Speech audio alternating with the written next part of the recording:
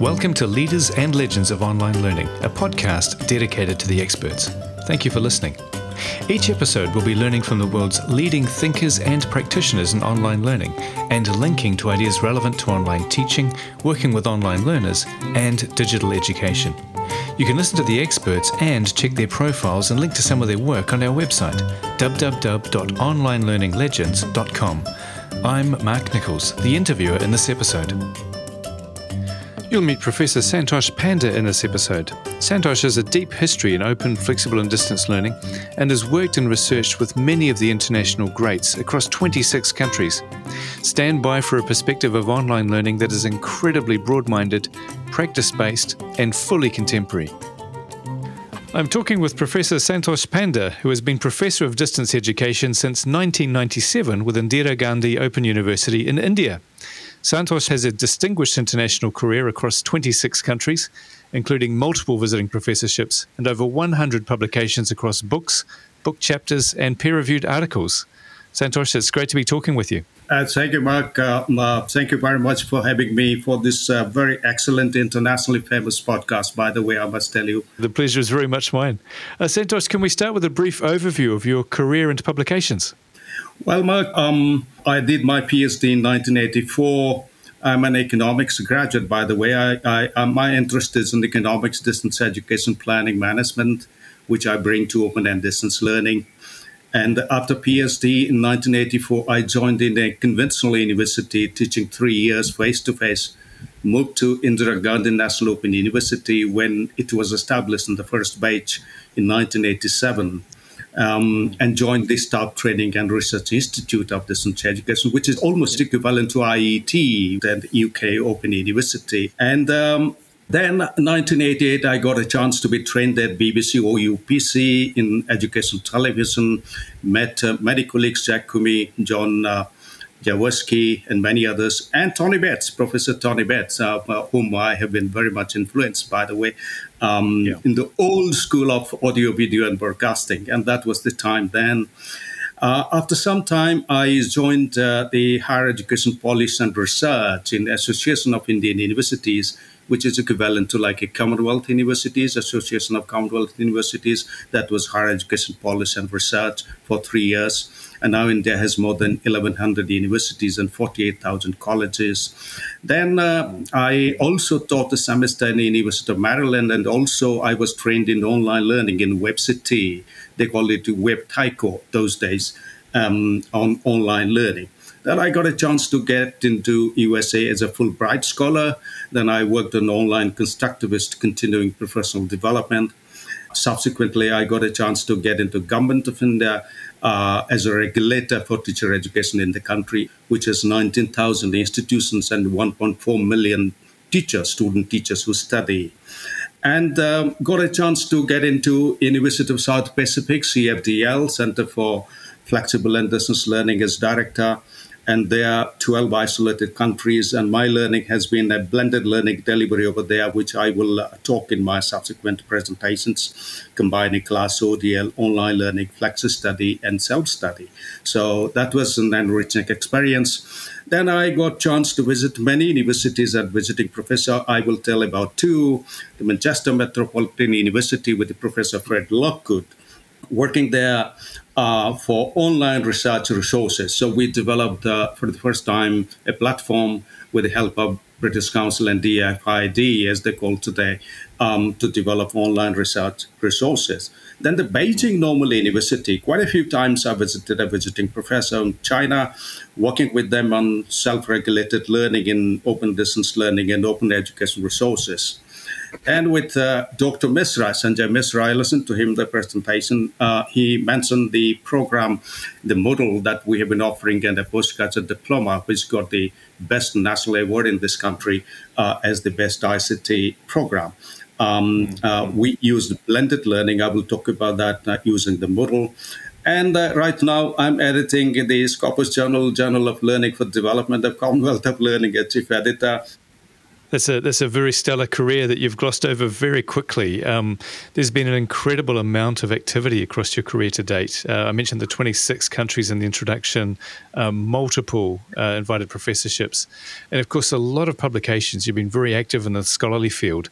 What are some of the works, Professor Santosh, that you think are particularly relevant today to online education and how it's taking place around the globe? My basic area of work is continuing professional development for the system, and we in this country, a national open university with 3.5 million students spread across about 20 countries now. It used to be 45 countries, and there are 18 open universities and about 120 dual mode distance education programs. And our basic work is professional development for open distance learning and online learning. We're also focusing on leaders, teachers, and learners and enhancing their competency vis-a-vis the model that Commonwealth of Learning had given us: policy, technology, and capacity building. That's the change management strategy that we're focusing on. But what is relevant over here is that we have realized that most of the professional development programs, whether it is face-to-face, online, or blended, and these days after COVID, it is now online and blended much more.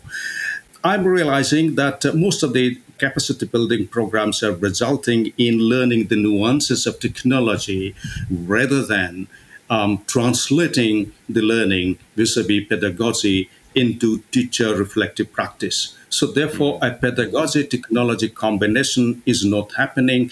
Of course, we're offering a doctoral work, PhD, national, international. The postgraduate diploma in distance learning that we are doing, which is a combination of open education resources, face-to-face learning of hands-on on open source software, including the Moodle, and combining that with the virtual class. We use the Adobe Connect for that. And when Dr. Misra started, then we took it up. We got the Best National Award, by the way, and which also combines e-portfolio and informal Google group as a community of practice, reflective practitioners. So combining them all together, this has led to different kinds of blended learning model, which I will talk about vis-a-vis MOOCs if time permits, that how this is distinct from that, which is based on the connectivist model of maybe Joe Seaman and Stephen Downers, maybe collaborative engaging model. So that is one second that we are doing. The third we are doing is that at about 1.5 million teachers in the country, we have a national education policy in place, which is very formative, which is a game changer, they would say. We have been given the responsibility by the ministry to train 1.5 million teachers. Of course, 1.5 million will never join in, but then it's a blended model of the national platform where the admission is taking place and the national online platform, SOEM, we call it, where the delivery is taking place. And there is an interactive television channel combined with YouTube, joining them together. This is another kind of blending that we're experimenting. We are doing so far. 70,000 teachers have joined in. We also got into the bureaucrats training in blended learning, online learning for some time. My work is also economics of distance education, costing, funding of distance education, planning and management book that I had from Routledge, economics of online learning book from Routledge again. But most importantly, I will stress for a minute that the curriculum design for open distance, flexible learning, online learning, blended learning, that has been my major focus of work. Multidisciplinarity, flexible entry and exit, recognition of prior learning and credit transfer, development of skills and vocational education and training, that has been a major concern. How to do this vis-a-vis distance learning and online learning. Technology integration. I would submit here that my experience shows that technology still stands at the supplementary stage. Yeah. Maybe it's getting too little complementary, it's not getting integrated. Meaning thereby, there is a synchronous conferencing. We have educational satellite. There's a broadcasting, interactive radio counseling, and link to interaction asynchronous discussion forum. But the technology integration vis-a-vis pedagogy is not happening. That is an area that I would like to focus and see that is a professional development that also develops faster, and as a research area that is also getting faster. And finally, the delivery strategy, blended learning. My focus of my presentation will be blended learning. That's my experience. And my experience tells me a fully online learning is not working. It's certainly not working. It has its own inherent problems why it is not working. And therefore, a self learning, face to face hands on for skilling, and online collaborative learning joining together in different percentages for face-to-face education, for distance education, for online learning. That's what it is coming up. And our National Education Policy 2020, on which we are doing national training, that also stresses on these aspects. So skilling employability has been a major concern, recognition of prior learning, dropout attrition that we have been working, academic, family, personal reasons, institutional reasons for persistence and dropout. Also, self-regulated learning and collaborative learning that we have worked, especially with Chinese colleagues, enhancing the self-regulated, self-study skills of the students so that they can get the best benefit from open distance learning and online and blended learning.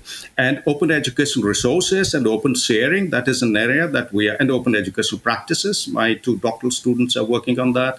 And technological pedagogic content knowledge, also we are working. And Dr. Misra mentioned about TEL, the attitude that we did a national study, which is the highest impact factor that we have, which is published in Education Media International, which is doing very well. We are taking it forward. Post-pandemic, we extended the study, which is again published in Rockledge EMI, Educational Media International.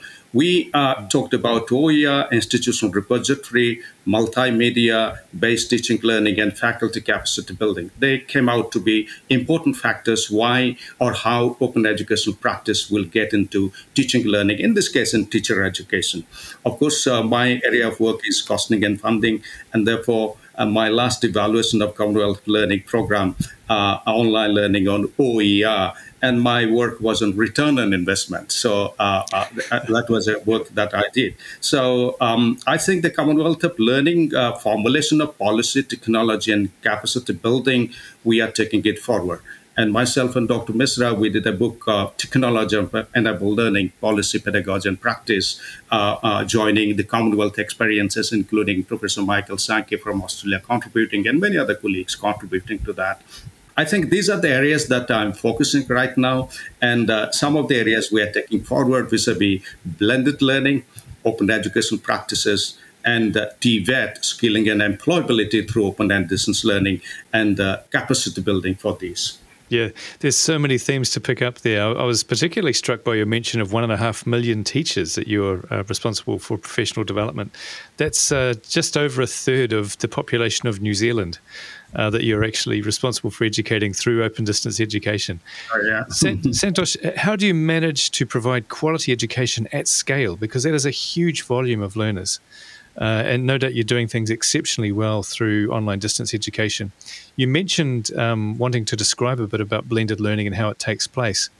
What does that look like for 1.5 million teachers? Mark, to be very frank, this is an area which is a major concern. Sir John Daniel gave us the formulation, the triangle, iron triangle, that cost, quality, and effectiveness, learning outcomes.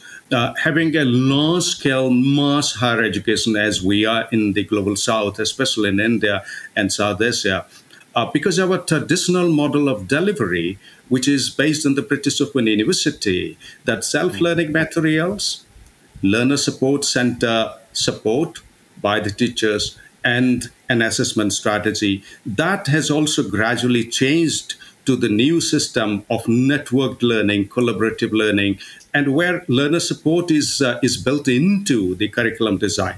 Whereas in the earlier model, learner support was after the curriculum design.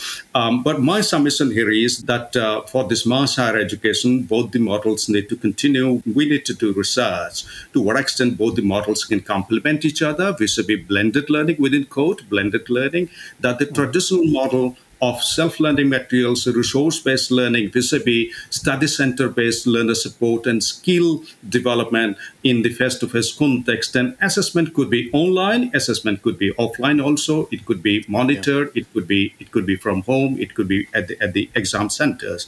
With the new model of networked learning, which is collaborative, engaging, intelligent, and 24/7 support kinds of things. So I think if these can be judiciously joined together with an institutional policy, system in place, infrastructure and provisions in place, teacher capacity building, and students' competency enhancement to study in this non-face-to-face, non-classroom-based situation, I think that is an area which needs to be addressed too. So, and the second point is that technology can be brought in over here, not full-time online learning, but as an intervention to support an individualized activity-based learning and bring in collaborative engagement online. I think these two areas, which I'm convinced that mass higher education could still be cost-effective, of course, but the quality of learning can be enhanced with a combination of these two kinds of formulations or the formats that are standing apart right now. So there's a definite deliberate design there where you're judiciously taking the different possibilities of education, the different interventions, and you're mixing them together in a way that adds value to student learning and optimally, and also, too, from what you've been saying, at scale. So there is a system behind this. There's a centrally driven set of ideas, pedagogies, processes that's supporting learners at scale. I must add one point over here, because the major concern is skilling and employability of the graduates. So that has been the major concern. Our new policy says that we should combine the disciplinary competency with multidisciplinary competency, with application and skilling and employability built into that. And social and life skills and happiness skills, including environment, professional ethics, values, our Indian art and culture and tradition, and so on and so forth. I think given this formulation, we need to work more, and I will invite colleagues all over the world to contribute towards how skilling and employability could be possible within open and distance learning. And I'm pretty sure this is an area which online learning cannot address. Our old open and distance flexible learning can address that. And my formulation that the face-to-face component, if that could be devoted to skilling and employability and recognition of prior learning and credit transfer, that will work more. And we are not able to do, but we may have to individualize learner activities and learner pathways, learner assessment strategies to achieve the same learning outcomes. I think this is a challenge. Yes, especially given the scale of learners that you'll be dealing with through Indira Gandhi Open University. There must be hundreds of thousands, if not millions of learners whose lives are touched by the institution each year. Is quite extreme. When you look at individualizing learning, providing learning pathways, that is a very, very big challenge. Unless we have foolproof institutional policies in place, and those policies translate into provisions, that we make provisions. So therefore, the leadership for me is very important.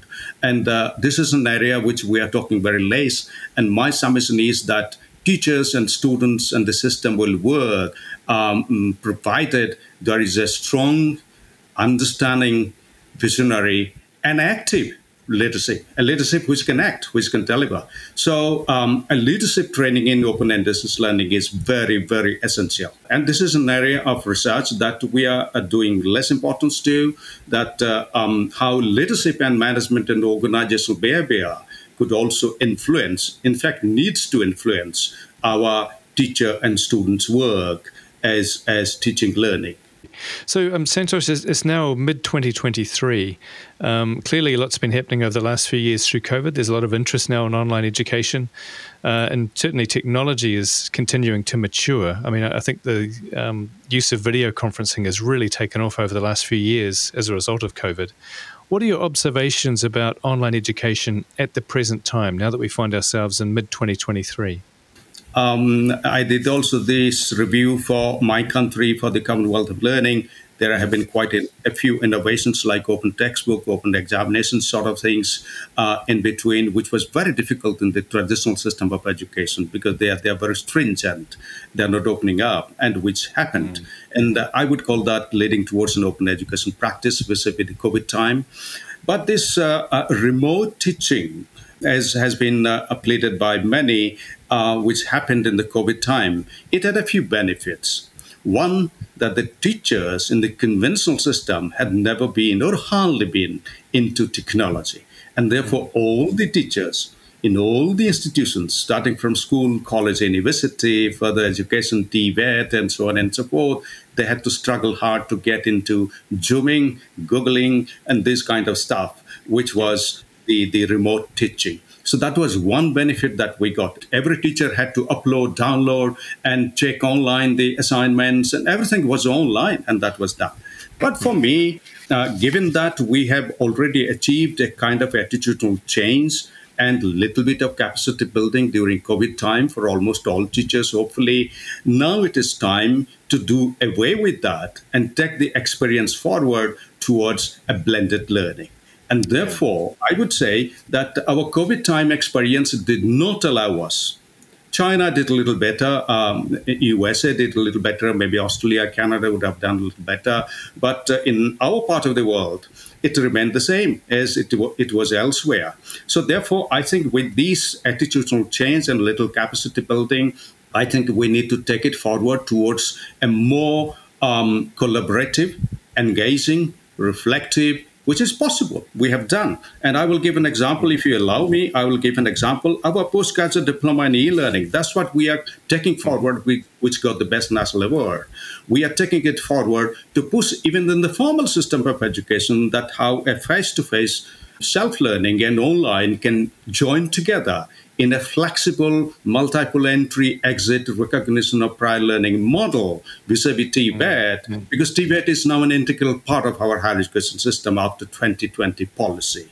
So therefore, I would plead that, say, for instance, we offered open education resources, a virtual interactive classroom, Google Groups as a community of practice, discussion forum, which was of high quality. There were reflective activities, a face-to-face workshop, 2 weeks compulsory hands-on on open source software and Moodle, audio, video, blog, and wiki. Blog as an individual reflective practice and wiki as a collaborative reflective practice. And finally, we had e-portfolio, which led to, for us, a kind of self-regulated learning. We have done work and study and published this also. This is one form of blended learning that we did, which simply, to conclude, which combined self-learning, face-to-face hands-on, and online collaborative exercise. And I was very much influenced by Terry Anderson and Randy Gandison's formulation of a reflective community of critical inquiry or practice, which we try to build in. So I think beyond COVID, it is now time that we as teachers must do our own competency enhancement, attitudinal change, and proceed towards more of a blended learning. And for me, an exclusive online learning is not working. And what to talk about at Zooming and Googling, which is a very minor form, static form, behavioristic form of online learning. So that will be my submission. And therefore, the future is blended learning. Face-to-face has also moved towards blended. Distance has also to move towards, and online has also. And TVET could have large percentage of face-to-face interaction, but certainly some kind of self-learning and a whole lot of technology supported, enabled interaction, support, activities, assignments, portfolios, cases, and whatever they would like to do. That will be my submission. I look forward to, beyond COVID, to this kind of a blended learning situation, not only in my part of the world, in the whole world, I will say. It's a very rich context you described there, with a whole lot of different components all working together to reinforce that sense of community, to reinforce that reflection, to reinforce that sense of engagement with learning, which was fantastic. So that would work well in a postgraduate qualification for professional development. How about across some TVET courses? What are some of the larger courses that Indira Gandhi University offers, and how are they taught? Is the blend somewhat different? Well, we have diversified programs and program structures and designs. For instance, our nursing health science surgery. We teach surgery at a distance, by the way, but then our regulator doesn't allow an MBBS as the first degree, like a law, LLB, a first degree is not allowed. All professional, like engineering, it's not allowed. So one has to do face to face. But these continuing medical education, these doctors are already MBBS. They're working in the primary health center, district hospitals, and the state capital hospitals and the national hospitals, and in their own private clinics. So these four kinds of doctors joining in. It's a very different kinds of design for surgery and cardiology. Of course, it is community cardiology. It doesn't involve much of operation, but for the surgery, it involves operation. A doctor who is a self-service or employed doctor practices in the medical college, which is attached to a hospital, or a hospital attached to a medical college. 43 skills on 5 patients. One does operation in the operation theater. It repeats that in the district, which is a lower level, district or subdivisional hospital, again the same, and repeats that in the primary health center or the village hospital or one's own clinic in the villages or small cities. And in the process, one maintains a logbook. It's a very minute logbook. And finally, the logbook is evaluated by the evaluators. This is one model which tells us how this could be done. The second model that I will say very quickly is that those who are joining the defense forces, Army, Navy, and Air Force, and those who are post-schooling, getting into TVET, we call it Industrial Training Institutes. I'm talking about the lower level, TVET at the school level, the Industrial Training Institutes, and polytechnics. And after that, they are getting into skill universities. We have skill universities, and now skilling is part of the general education. So horizontal, vertical mobility between general and vocational education is possible. This example tells us that how we are doing it. 50% of their on-the-job experience, either in the military training or in the polytechnics or industrial training institutes, we will recognize as a university, we will do 50% credit transfer, and they will do 50% with us, and finally, we will award a graduate degree. So the recognition of prior learning is already in place, but we look forward to that how in the other kinds of education, the TVET could be possible given the mass higher education context. TVET could be possible in other kinds of general education. So general education getting into vocational is a little tricky, and vocational getting into general is a little easier. So, and there are other diversified course design models that are happening over here. But at the end of the day, I must say that this self-learning, unless the students have the competency for self-learning, which is very difficult and which we are facing, learner center support, who have never been part of your curriculum and course design, who are standing apart all over the country, and they are teaching the way they are teaching. Combining this with the hands-on experience in the skill centers and the assessment strategy, which is basically traditional. Santosh, you've hinted at this earlier, but what research would you most like to see at the moment? What do you think the online education needs right now by way of research outcomes? One, I would say that I will just outline blended learning for skilling and employability, including recognition of prior learning, combination of academic learning, skill learning, and recognition of prior learning. The second, the teacher professional development. I think we need to combine policy, system, provision, teacher competency, and learner competency, which is resulting in learning nuances of technology rather than leading to teacher reflective practice in context. That is an area which we would like to investigate further. Teacher accountability vis-a-vis management accountability. We always talk about teacher workload, teacher accountability, but we need to investigate about management accountability and leadership matters. That is an area which should be focused in the future. The fourth area, I would say, the models of education delivery and models of blending. Traditional self-learning, study center support, a work center network, on the one hand, and intelligent flexible learning. Our blending could also be traditional self-learning, study center support, and intelligent flexible learning, how we can blend them. This is an area which we would like to work. Another area I would suggest, research methodology. In research publications, this is an area which we developed with Commonwealth of Learning, the pressed materials, which is the basically capacity building resources for, I was part of the advisory committee of Commonwealth of Learning, and I think some 20 years back, we developed that. And there is a lack of relationship in the papers that we find, and therefore research training is needed, which Professor Fred Lockwood and myself, we did a series of workshops in UNIS and in other parts of South Africa, which led to high level of publications and high impact journals. Research problem, relationship with conceptual framework, relationship with research design, and relationship with the research implications. This is an area which is not happening, and quantitative, qualitative, mixed method research, it's all messed up, I must tell you. So it's more from my experience. So research training in open distance learning, blended learning, vis-a-vis research methodology in open distance flexible, maybe you could call online learning, joining together, blended learning, is an area which we need to see it in future. My heart is institutional delivery, learner satisfaction, cost effectiveness, and cost efficiency. This is an area which we are addressing very less. Professor Greville Lumble, and we did a whole lot of work, and Professor Thomas Holzman and quite a few other colleagues we did. But this is an area which is very neglected.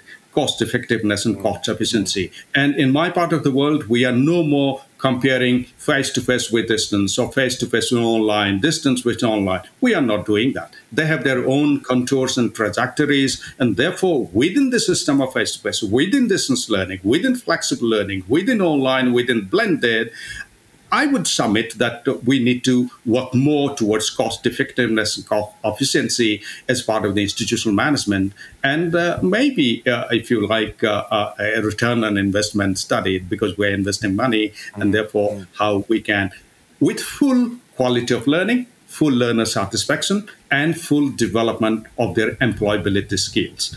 I think these are the areas I would like to look forward to and would like to work also on these areas. Yeah. So there is a whole lifetime of research there that could be done. What's your current focus? So professionally, of course, you need to define your own research track quite carefully. What work is receiving your attention at the moment? Right now, I'm working on blended learning as an area, research methodology, capacity building, as well as research methodology as an area for open and distance learning. Models of educational delivery is an area. Of course, teacher professional development, that has been our mainstay of work.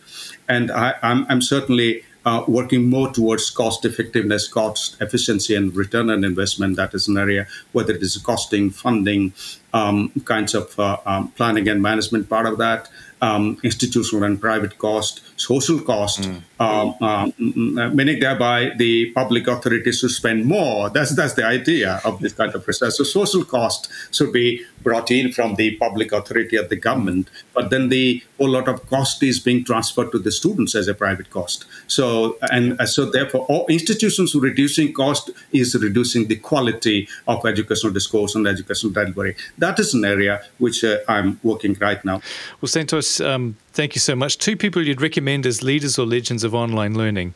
One whose work or perspective is significantly influencing you now, and one who you think otherwise has an important perspective to share. Now, you've worked with many, many people over the years, so I appreciate how difficult this question is. Mark, as I was checking the podcast, which is very much internationally famous, there are 83 international scholars who have contributed. This is a great achievement, I must tell you. Mark, I have 4 colleagues who I did not find in the list, whom I would recommend to see that their views could be reflected in this podcast. Yes, please. One is Professor Marina Makaisa, who was International Council for Educational Media President at Regional State University, who has done excellent work with Chambols Vrasidas, who is now editing Educational Media International in Rotterdam. So Marina and Chambols could jointly do that. Professor Charlotte Gunawardena, or Lerny Gunawardena, from the University of New Mexico, who was my co-partner and mentor in my Fulbright, an excellent quality work in gender, culture, and online learning. This is an area that she's working very well. Professor Tian Velavati, who was the former president of ICDE, who was the president of Universitas Terbuka in Indonesia, doing excellent work. And along with her, Professor Im Sung Jung, who was a Christian Women's University in Japan. Thank you very much, Mark. Santosh, thank you so much. You are definitely a leader and legend in online learning. Your mention of collaborators took me back down memory lane. Greville Rumble, for example, I've cited his work many times. Fred Lockwood I've met. Wonderful. You've got a fantastic heritage in education. Great to hear how you're translating that into the online space. Thank you so much for being a leader and legend of online learning. Thank you, Mark. Thank you very much for having me on this very, very famous podcast that you have. Thank you once again, Mark. You can find out more about Santosh and his work from our website. That concludes this episode. Be sure to go to our website www.onlinelearninglegends.com to follow up on this episode's guest. You'll also find links to others whose ideas continue to inspire and teach online learning professionals, and you can subscribe to future interviews. If you know of a leader or legend we've not yet talked to, please do drop us a line at onlinelearninglegends@gmail.com.